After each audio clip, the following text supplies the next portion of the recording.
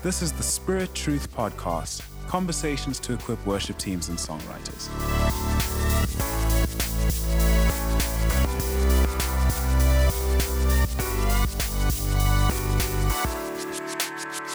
Hi, everyone, and welcome to the Spirit Truth Podcast. It's part 2 of a session with Yolandi. We're chatting about backing vocals. In part 1, we spoke a little bit about her background, and then we spoke about, the role of the backing singers and the fact that the voice is very personal, how we grow out of self-consciousness. We spoke about harmonies and developing our voices. And we're going to continue now with the conversation. Welcome back, Joe. Yeah, here I am. Cool. So I'm gonna jump straight in because we've already had a whole introduction session.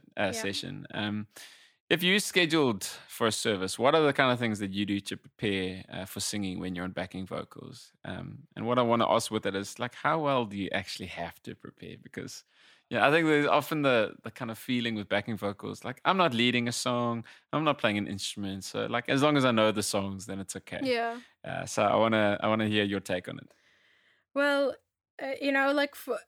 for me, I remember in the beginning when I first started leading worship and singing more and, being kind of like more behind the mic, if I can put it that way.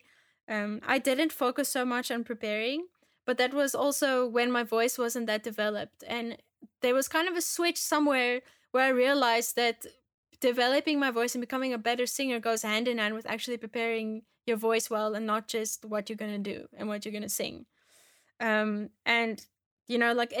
think, many of us that are in a worship team or are singing backing vocalists, we have full-time jobs and we have a life, and some of us have families and we have kids, and we try to sleep as late as we possibly can on a Sunday before we have to go to church. And so it's not really that practical to be like, I'm going to do a full-on professional musician warm-up before I go to church. That's just not practical, even if we want to be like that. So my tips for warming up and getting ready on a Sunday or any other time that you go to worship, even if you just do 3 songs at Bible school, or if you do 4 songs at some other event or at a wedding or whatever like that, the most important thing to remember about warm-up is not just that your voice is going to sound better, but that you need to take care of your voice.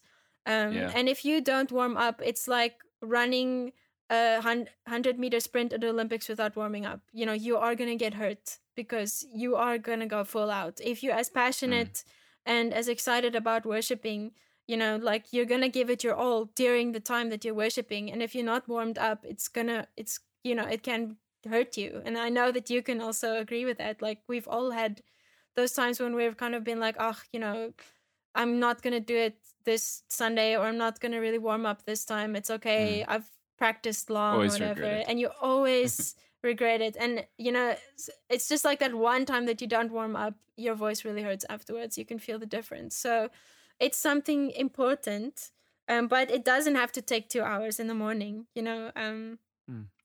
I don't have a car, so I never drove to to church, so I couldn't really pump the music and sing in the car and warm up and stuff like that. So what I've always done is just basic stuff that might sound silly right now, but the first one is to yawn. And yawn really big, because you have at the back of your mouth your klein tong or your small tongue, and that actually needs to be really relaxed when you sing. And the more relaxed that is, the better your voice can come out when you're singing. And another really important thing is to kind of just spend some time consciously relaxing your neck and your jaw muscles before you sing and before you get to church. Because sometimes we tend to be all tensed up and like ready to go. And maybe, at home it was a bit of a stressful situation, whatever. And then we come all tense. But a lot of our singing actually sounds better if the top part of our body, our neck and our jaw, is relaxed. That's so important. And our shoulders and all that kind of stuff. All the work. Everything's connected. Yeah, it really makes such a massive difference. If I'm tightening my top and my neck and my jaw and stuff like that, my voice is going to come out like this, and it doesn't sound as profoundly different when we're singing, but it makes a really big difference. in the stamina, in being able to sing a song fully.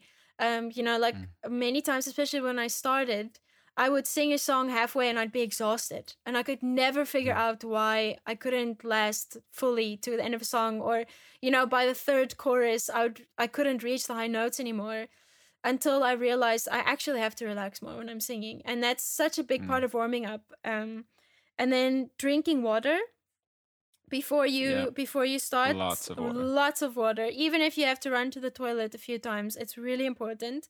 But never ever drink water that's ice cold. Always room temperature or warmer, because drinking ice cold water freezes your vocal cords right up, and it can actually cause injury. And then stretching in other ways, like bending over and touching your toes and going up, and you kind of just like loosening up your muscles, is a really good way to warm up your body, because your whole body is involved in your singing. Especially, and not your throat. Like your throat has to be least involved, which is kind of controversial to what a lot of people think initially. And then to get enough sleep is really important. Like try your best not to sleep 4 or 5 hours before you're gonna sing, even if it's a Sunday morning or a Sunday night. Like just make sure to get enough sleep, because that has a big effect on all your muscles. That's important as well, just in terms of being present in the moment. You don't want to be kind of exhausted in worship. And a lot of people plan hectic things on Saturday night, and then they wonder why they struggle to be engaged on Sunday morning. So try to keep your night before a bit more open. And just in terms of preparing your heart, because that's actually what it's about, If you're watching a movie that's really hectic on Saturday night, and then you pitch on Sunday morning expecting to have this worship moment, it's a hindrance. But anyways, and then another important thing is like, and this sounds maybe a little bit harsh, but don't eat a massive breakfast before you go, or don't eat a massive dinner or whatever before you go and sing. Like, there's a lot of people that have always said like, oh, but dairy is actually the thing that's bad before you sing. Anything that you eat, it's scientifically proven, will cause phlegm. And it acts like getting a cold. It will cause phlegm. Some people say you shouldn't eat half an hour before the time, but I would say like the longer space you have between eating and singing, the better, because then your vocal cords are just clear from any phlegm and stuff like that. And then another thing, actually just a rule of thumb, or just something to keep in practice, is not to eat super acidic stuff. And stuff that causes acid reflux, because that just in general, like if you eat stuff like that, it's not gonna just disappear when you go sing. It's gonna stay there, and some people really struggle with that, and it causes massive issues with vocalists. But that's just a side issue. But that also has just has a lot to do with preparing our voices and keeping them in shape, if I can put it that way. Yeah. It's good stuff.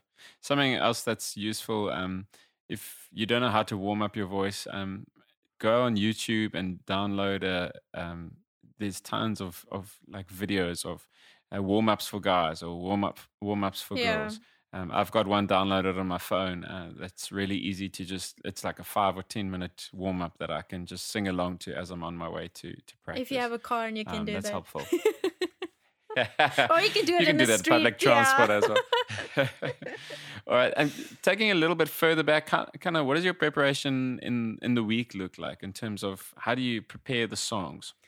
When I'm on backing vocals, just like you mentioned earlier as well, it's not that the case of, okay, well, I just kind of have to know the songs in the choruses because I'm probably going to do the backing vocals in those parts. Like, the better you know the lead vocal part, the better you can harmonize, because that kind of prepares your ear already to be able to differentiate and to be able to pick up a harmony.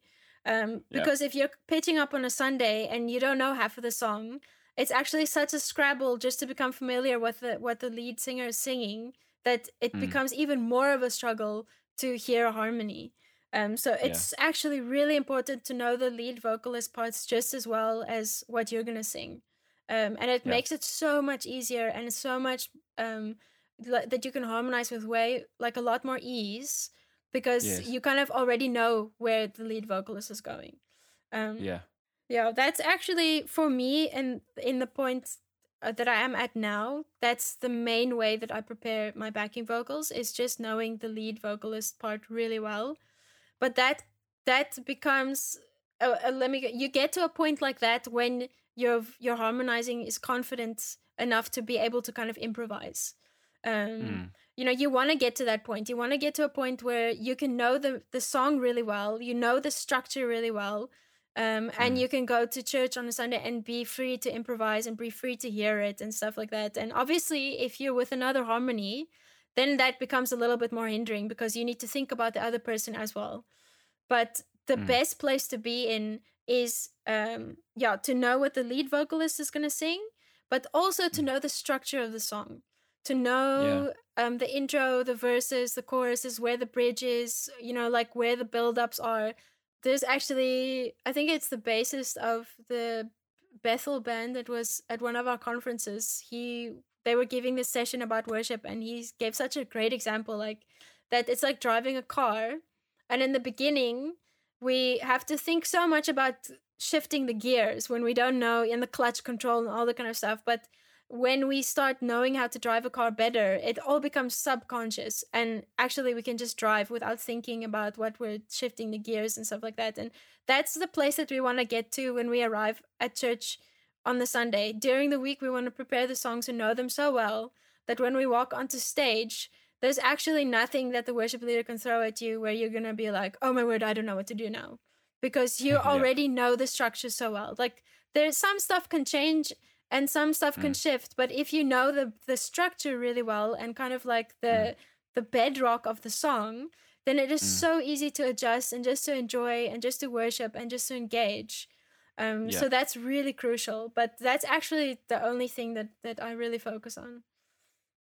Yeah, two other quick things that I'll mention. The first one's a bit of a hack for me, which is really prepare the fall-in for each line really well. So you mentioned it a bit earlier when you had to sing a song for the first time. Yeah. That knowing when to fall in is the most terrifying part. And often people aren't confident with that. And so then they kind of mumble the first few words. And what that does is it makes the church, they're not confident to fall in with you. Yeah. And things kind of go downhill from there. So at the beginning of each line, that's literally the most important part of each line, is the first couple of words. Make sure you practice that so you know where to fall in. And you do it confidently with your holding the mic close to your mouth. And another thing I'll just mention is just the power of really preparing by looking at the lyrics and meditating on the lyrics of what you're singing. Because often on a Sunday, you're focused on the technical stuff during rehearsal. You know, you've got to get the harmonies right and all of that. So spend time in the week going through each song and meditating on what is it that I'm actually singing. It's really powerful. Okay, Joe, I'm going to ask you a bit of a random question, which is just, this is your opportunity to throw in anything that we've missed, which is just any practical tips that you find that help you in your role as a vocalist. An example, for me, a practical tip is to have a sound check song in mind. Isn't it funny when you have to sound check a song, like literally any song you've ever heard in your entire life suddenly leaves your mind, and you're sitting there, and you like end up singing "Happy Birthday," and the or whole something. band is waiting for you. Yes, Oh, and you've normally just sound checked. You have to sound check normally just after somebody who sings like amazing Whitney Houston or something, and now you're feeling insecure, all of this. So that's one example of a practical thing to help you in your role. What are some other practical things from your side? Something that's very close to my heart, kind of a pet peeve, is to be really aware of how you're holding the mic when you're singing. Mic control is so crucial. It's not just for the lead vocalist, it's for all the vocalists. It's such a typical thing that you'll see a vocalist coming on stage and they're not so confident in holding the mic, or even people that have been doing it for a while and they're holding it like they're licking an ice cream. That's something that gets me worked up like crazy, or somebody, that's coming up and holding the mic like they're gonna rap, and so just kind of, you get Christian rap. Yeah, but not on a Sunday morning. anyways. But that's just one of my things that I'm always really aware of. Which you can do on YouTube. Go on YouTube and see how to hold a mic. Yeah, and just like being aware of that and being sensitive to that. And another thing is, if you know you're going to sing louder at a certain point, specifically when we sing louder, sing higher, we tend to also sing louder. And that's just like pull the mic a little bit away from your mouth. Or if you're singing soft, don't like keep the mic away a mile away from your mouth, because it's not just that people are going to hear you less. It's more that the sound guy at the back is going to push you up so loud that when you finally put the mic closer to your mouth, everybody's just going to hear your voice. And it's going to feedback. Yeah, that's such a typical thing. So that's really, really important. And another practical tip is, when you get to church on a Sunday and they're doing sound check, don't hesitate to tell the sound guy if you can't hear yourself. It's not just for the lead vocalist that he needs to hear himself. You need to hear yourself so that you can harmonize properly. It's so crucial, and I've seen that so many. And hear the other instruments, like hear the guitar and hear the keyboard. That'll give you your note. And if it makes you more comfortable to sing, to hear the piano louder, then you ask for that. And I know a lot of us share monitors, but kind of just find a way to figure out, even if you need to talk to the sound guy and say, listen, I'm having trouble with this. Like, the sound guys usually really want to help with that. So never be shy to mention that, and kind of put yourself first in that moment, and just make sure that you can hear yourself properly, because we can't serve or be musicians properly if we can't hear ourselves. And for smaller setups where we don't have monitors, just have a chat with the sound guy as well, and with your band. Like, do you guys need to stand a little bit in front of the speakers to hear yourselves better? But that's just always really important to be aware of. Can I hear myself or not? And kind of try to troubleshoot that a bit. And then another practical tip is body language. And I know we mentioned it in the previous part as well, but sometimes we literally need to stop and tell our faces to show to people that God is good. Yes. I know, like a few years back in the worship team at Stellenbosch, we had James started this whole thing about smile police. And there was always somebody in the worship team that was in charge of making sure everyone's smiling. And it's not necessarily that you have to be like a clown and smile this massive smile, but just like remember that people are looking at us, and it's not a self-conscious thing, but more just reminding ourselves that we're an example, and just keeping your face relaxed and just having a smile there, and moving around the stage, and lifting up your hands, especially because you don't have to hold an instrument. It's so nice to be able to be a bit more physical and a bit more expressive, and it's a challenge when we're focused so much on what we're doing and singing, we forget. But just taking a moment in between the songs or whatever, just to be like, okay, am I slouching, am I frowning? I have a very famous worship frown, which I've been trying for years to get rid of, but I'm still struggling. But it's shows that we're serious about worship. Yeah, right. But then when you look back at the photos, you think, oh my goodness, what was I doing? But so body language is really important. And another point is also, if the worship sometimes, and it's something I mentioned also earlier in the previous part, is like to remember that we're all leading on stage from wherever we're at, whether we're backing or whether we're leading or whether we're on an instrument. And the worst thing to see is when the worship leader is like really trying to engage the congregation, and he's jumping up and down and he's smiling and he's really just worshiping or trying to praise, and the backing vocalists are kind of just standing there and not really sure. And that is usually for me the first sign that the backing vocalist hasn't prepared anything, and at that moment they're just trying to remember what the next verse is. But it's just that's just another really important thing as vocalists, whether we're backing, whether we're leading, whatever, to remember that we have such an incredibly big role in leading the congregation and inspiring the worship and the praise. Those are the practical tips I can think of right now. That's great stuff. I've got one more. Yes. And I would really, really, really encourage vocalists to memorize the lyrics. Oh. Because if you've got lyrics in front of you on a music stand, it doesn't matter if it's How Great Is Our God, which you've sung 10,000 times.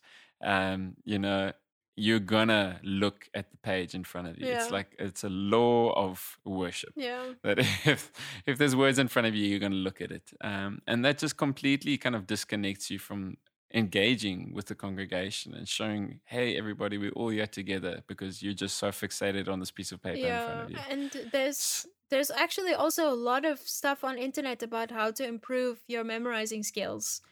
There's actually a lot of information about it, and it's really cool. It just takes the first step to do it. So good point. Yeah, but start slow. Like make a commitment to learn one song out of the 5 for Sunday. Yeah, and then basically you slowly but should gradually build up your repertoire. And importantly, you don't put those lyrics there in front of you, because if they're there, you're going to look at them. Don't have them there as backup.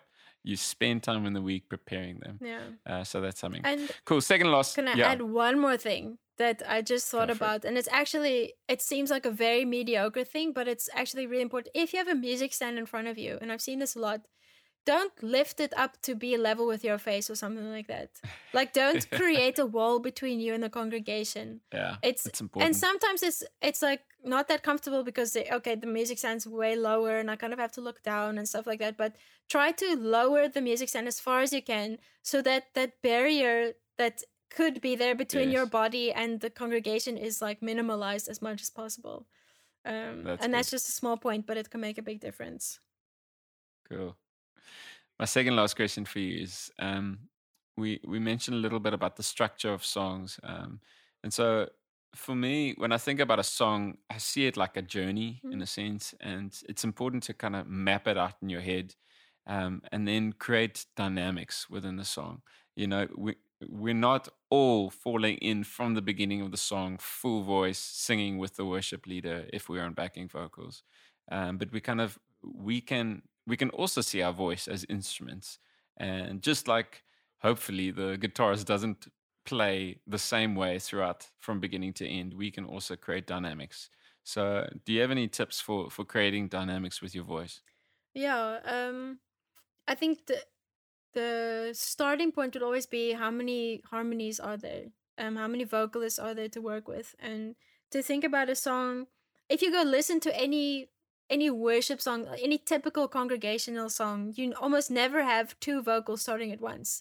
You always have the lead vocalist that kind of starts off the song and Bill, kind of gets it going and sings the first verse and stuff. And then you have the first harmony, maybe joining in on the chorus on a lower harmony. And then you kind of build from there. So one of my biggest things about building dynamics as a harmony is to play with singing a lower harmony or a higher harmony. For instance, in the beginning of a song, when things are still building, even on the first chorus, I will always start singing a lower harmony. And if there's 2 vocalists that are on harmony, the one singing the lower harmony will be joining in the first chorus, and the second one that's singing the higher harmony will actually just join later in the song.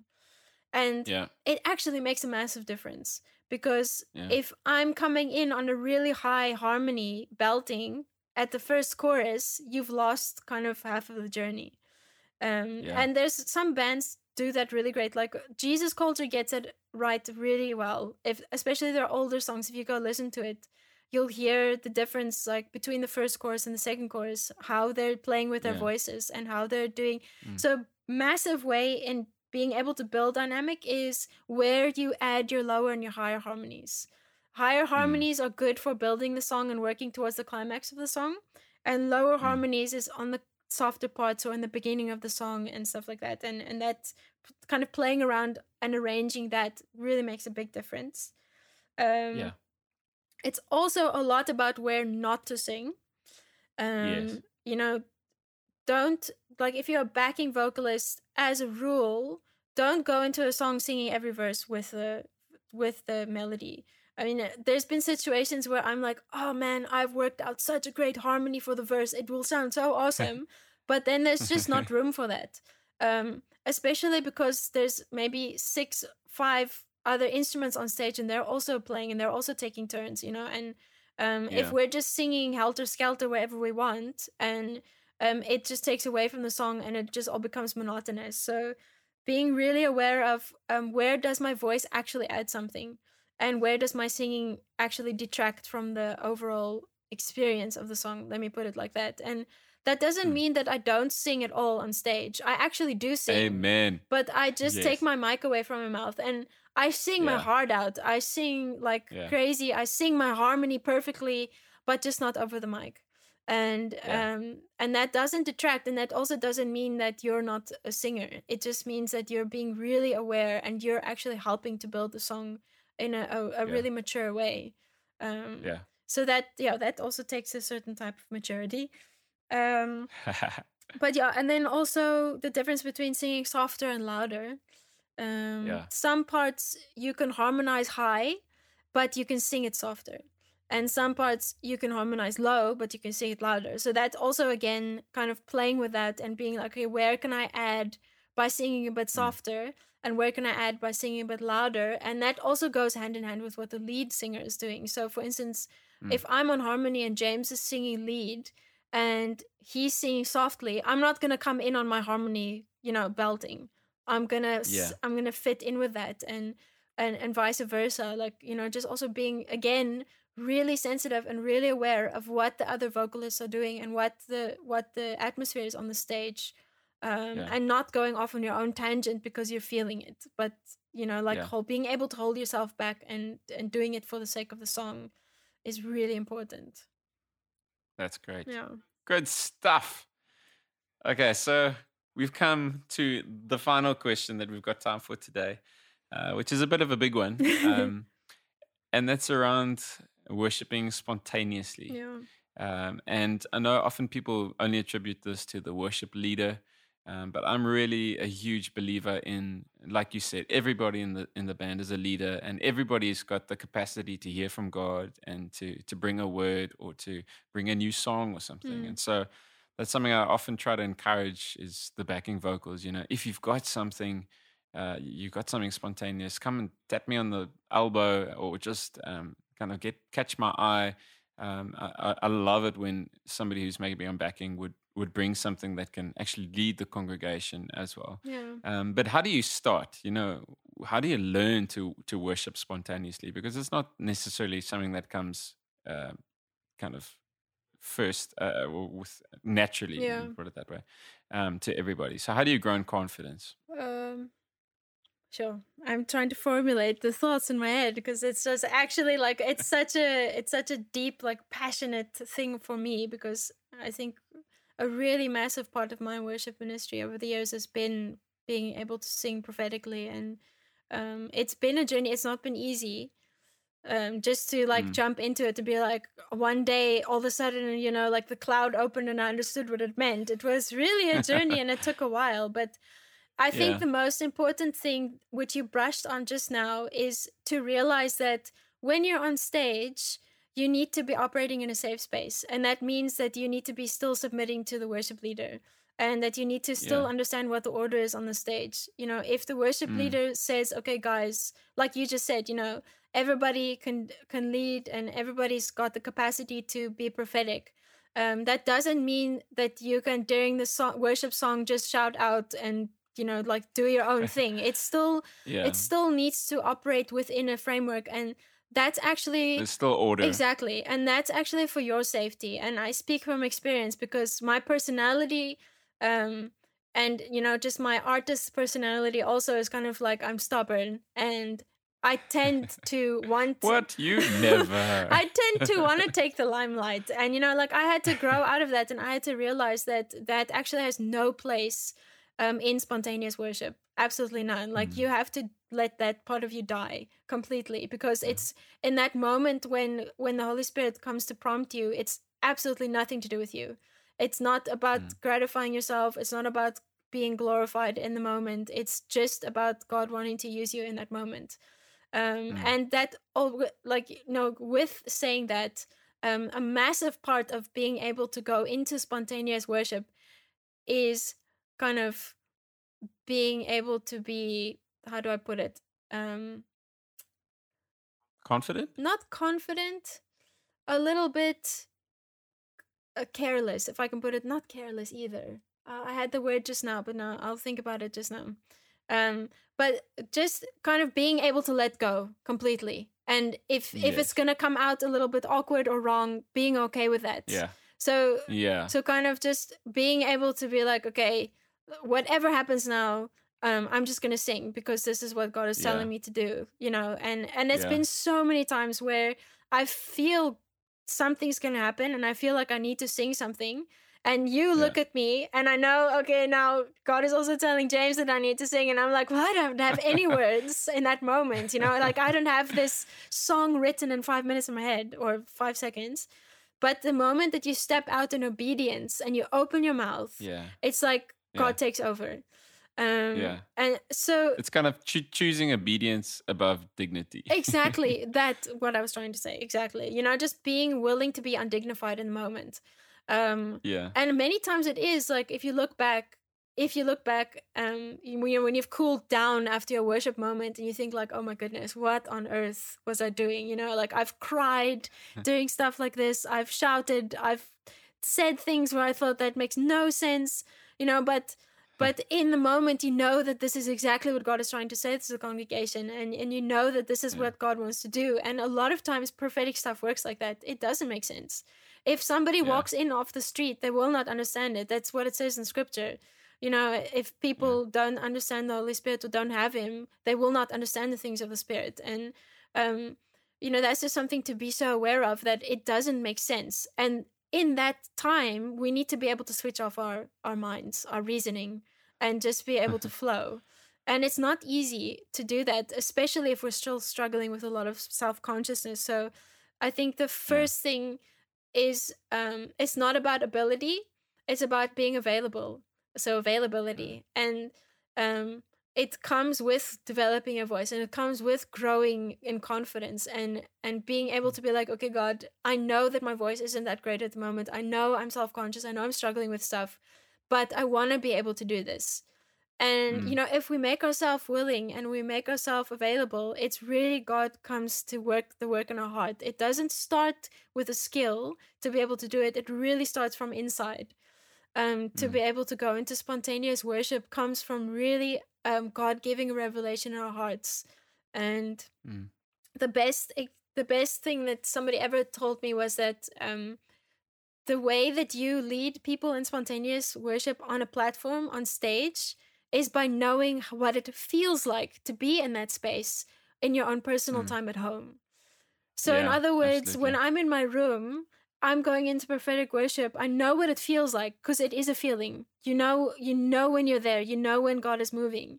And when I'm at home and I'm doing it in a safe space and I'm comfortable, then I'm going on Sunday to church, and you know, it's exactly the same thing. But by then I know what it feels like. I know how to get there. I know where that space is. Like personally for me, it's a lot of times, you know, when we've gone into worship and we've praised, we've worshipped, we've dug in, then I know, okay, God is going to start moving now. That's usually where I operate the best. And I think it's different for everyone as well. Like I know your way of doing it is different from my way of doing it, but ultimately God is still doing what he needs to do through us, you know, and growing in confidence in that, the only way to do it is trial and error. There's no course you can take for it. There's no formula or step by step. It literally is just being able to just run into it and do it little by little. And I mean, like oh man, James, you've been there for most of my embarrassing moments where I've just like failed in this, you know, and that's where the beauty is of being in that safe space as a backing vocalist, as well as, you know, if your leader is giving you the space to do it and there's an awkward moment, it's like you're covered and it's a safe place, and you can walk away home and know, okay, like I haven't been detrimental to what God was doing, like, or, you know, like that I ruined it. It was really just, and God has so much grace for that as well. You know, he is actually the one that wants us to operate in this.